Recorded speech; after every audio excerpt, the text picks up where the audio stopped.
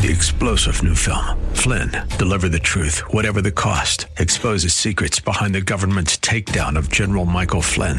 Flynn knew what the intel world had been up to. He ordered the first audit of the use of contractors. This set off alarm bells. He told the truth. He was the most dangerous person for Donald Trump to hire. They had to get rid of Flynn. Flynn, deliver the truth, whatever the cost. Available now. Watch it today. Go to salemnow.com. salemnow.com. Thanks for listening to the Town Hall Review with Hugh Hewitt podcast, bringing to you the best voices on the stories and issues that matter. Helping make it all possible is the generous partnership with the Pepperdine Graduate School of Public Policy. Here's another piece I'll trust you enjoy.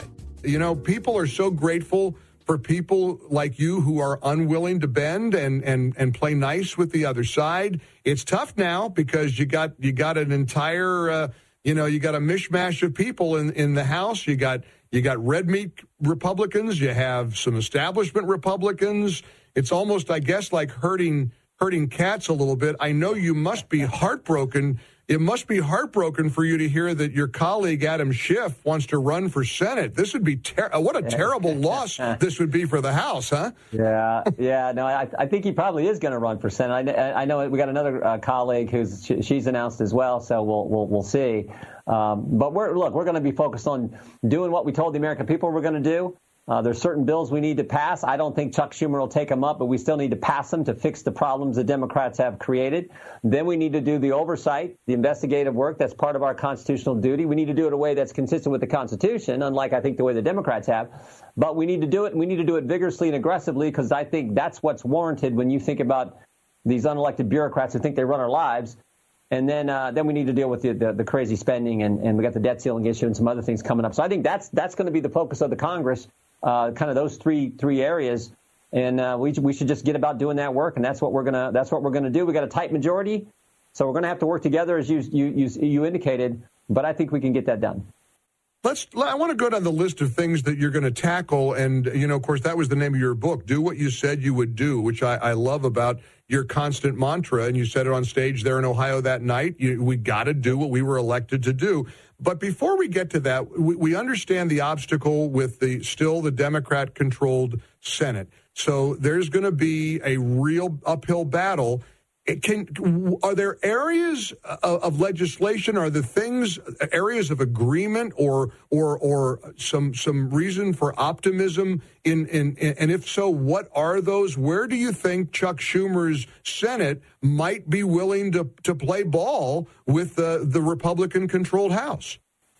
I think there are very few. I mean, you think about what we've seen happen in 2 years, a border that's no longer a border, a military that can't meet its recruitment goals, bad energy policy, bad education policy, record spending, record inflation, record debt. I don't think they're going to really want to work with us on bills that we will pass to fix the border, to deal with energy policy.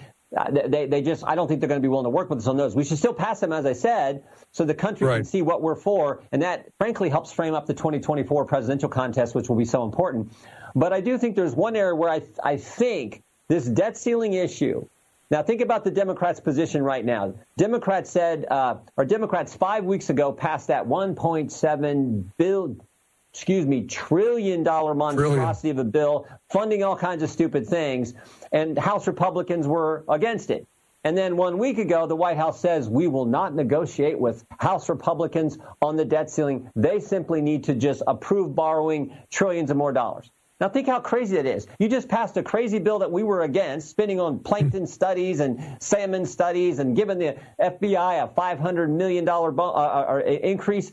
And now you're saying you're not going to negotiate. No one believes that. So we're going to be able to, I think, get some good things on the debt ceiling, maybe some good structural things like, if we get to the end of the fiscal year and the appropriation process hasn't been completed, we don't just have some mad dash, a government shutdown scenario, and we're going to spend a boatload more money like the White House wants. No, we'll just spend what we're currently spending, just a CR, so we avoid that. Maybe one of the other things we should do is, you know what, if we're going to increase the borrowing authority and have more money, borrow more money, maybe the Senate, for something they haven't done in years, maybe they should have to pass a budget.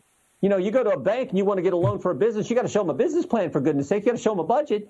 So, but somehow the United States Senate under Chuck Schumer not to do that. So I think we might be able to win some things there, and we're certainly gonna do that. We're going to need all the tools in our arsenal to try to get the country back, and social media plays a role in this. I want to get your opinion about Facebook and Instagram, Meta, inviting President Trump back onto those platforms. Twitter did so a couple of months ago. He has yet to tweet. He has yet to really, indicate whether he's going to go back. I know he's got his own platform, Truth Social. Yeah. I don't know about you. Mr. Chairman, but I smell a rat. I feel a setup coming. I don't trust them. I don't think they're doing this out of the goodness of their heart. Would you advise President Trump to go back to these platforms, or do you think he ought to stand pat with Truth Social and stay away from Facebook and Twitter and Instagram?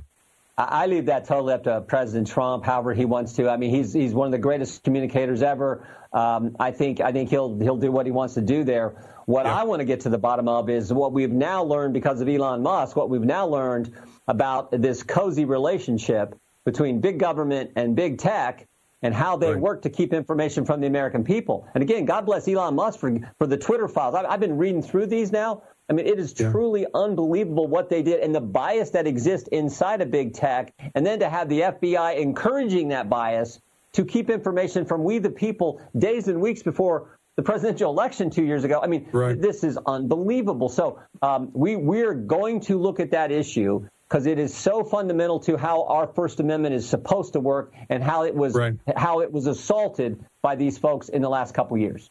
I'm also really intrigued that after 2 years, all these tech giants have decided, now President Trump can come back. Why? What changed? What's different? If your justification is that you're a prominent, presidential candidate and you have a right to be heard, that standard should have applied 2 years ago. Yeah, he should have never been kicked off. The idea that, Twitter kicked off President Trump, but the Ayatollah could still tweet on his platform. I mean, it made no sense. It made no sense whatsoever. It was a direct attack on the First Amendment because government people were encouraging it. There's one example where Adam Schiff was trying to get a journalist taken off of one of these. I can't remember if it was Facebook or if it was Twitter. But you got the head of the House Intel Committee, the key leader in the impeachment effort, trying to get a journalist taken down. I mean, talk about a direct attack on freedom of the press, First Amendment freedom of the press. I mean, that is the kind of stuff that is scary. And frankly, it's the Judiciary Committee in the House of Representatives is supposed to be the committee most concerned about protecting the Constitution, the Bill of Rights, our fundamental liberties, and to have someone like Adam Schiff attacking that, and Jerry Nadler, I think, in many ways, the Democrats on the committee supporting that is just wrong.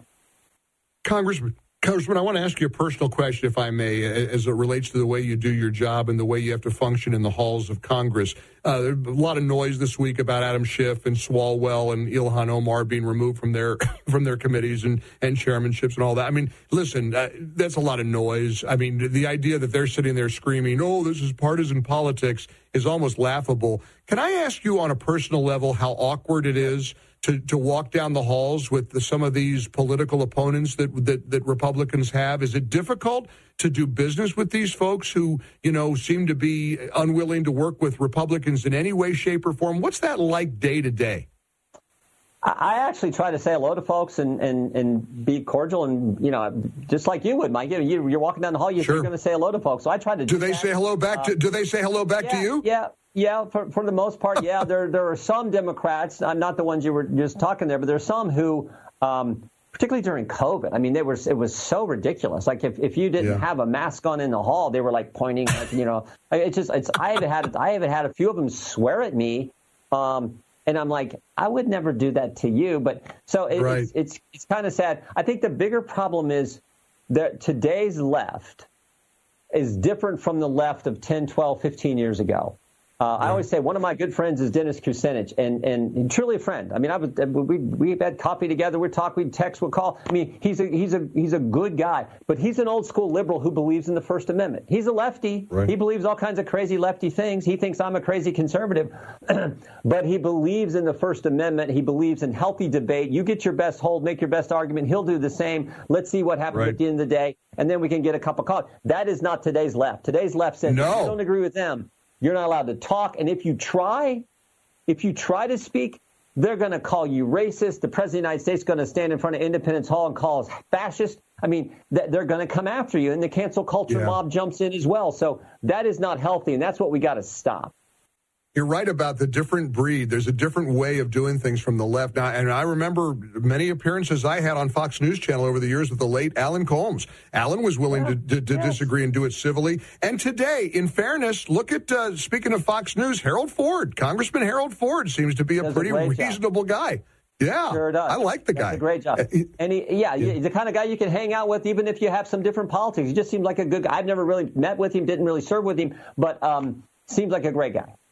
Yeah, he is. He really is indeed. Final question, Congressman, and we greatly appreciate you taking time with our audience, and our listeners and viewers appreciate you very much here on the Salem News Channel and on radio stations all over the country. Let's talk about the role of oversight, the role of investigations.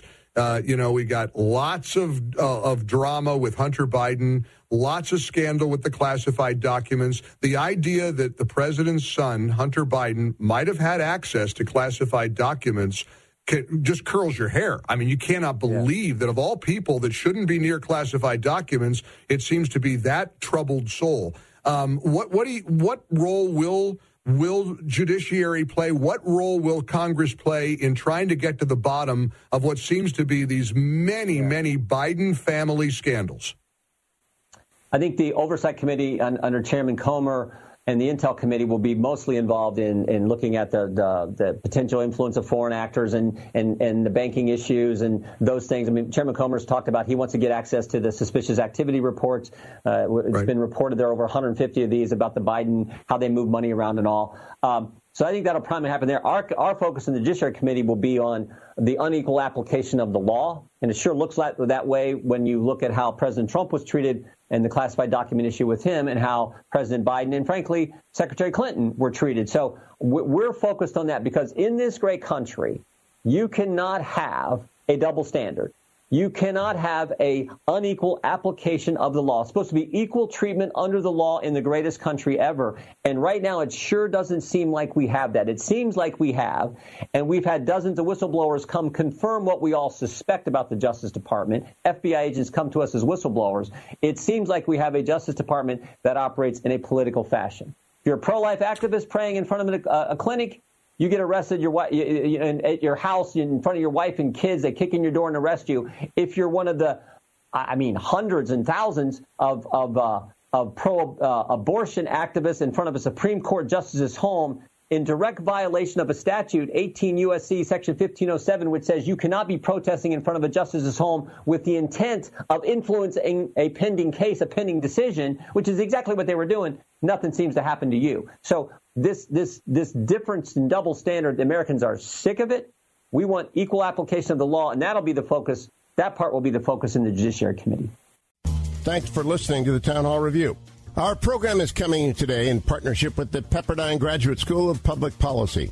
It's America's most unique graduate leadership programs offered on Pepperdine's breathtaking campus in Malibu, California. Learn more at publicpolicy.pepperdine.edu. If you're enjoying the podcast, please tell a friend to go to Town Hall Review and sign up as well today.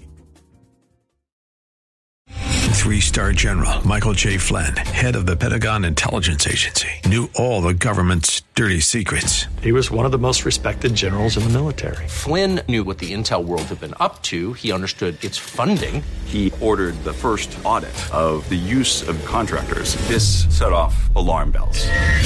The explosive new documentary, Flynn, Deliver the Truth, Whatever the Cost, uncovers the facts behind this scandal. Flynn told the truth. He was the most dangerous person for Donald Trump to hire. I find out the worst enemy that I'm going to face in my life is right here in America. They took my assessment and they wanted me to change it. And I was like, I'm not changing it. They had to get rid of Flynn. With in-depth interviews, archival footage, and never-before-seen personal records of the man behind the headlines. I just felt like I was drowning. Flynn, Deliver the Truth, Whatever the Cost. Available now. Watch it today. Go to salemnow.com. salemnow.com.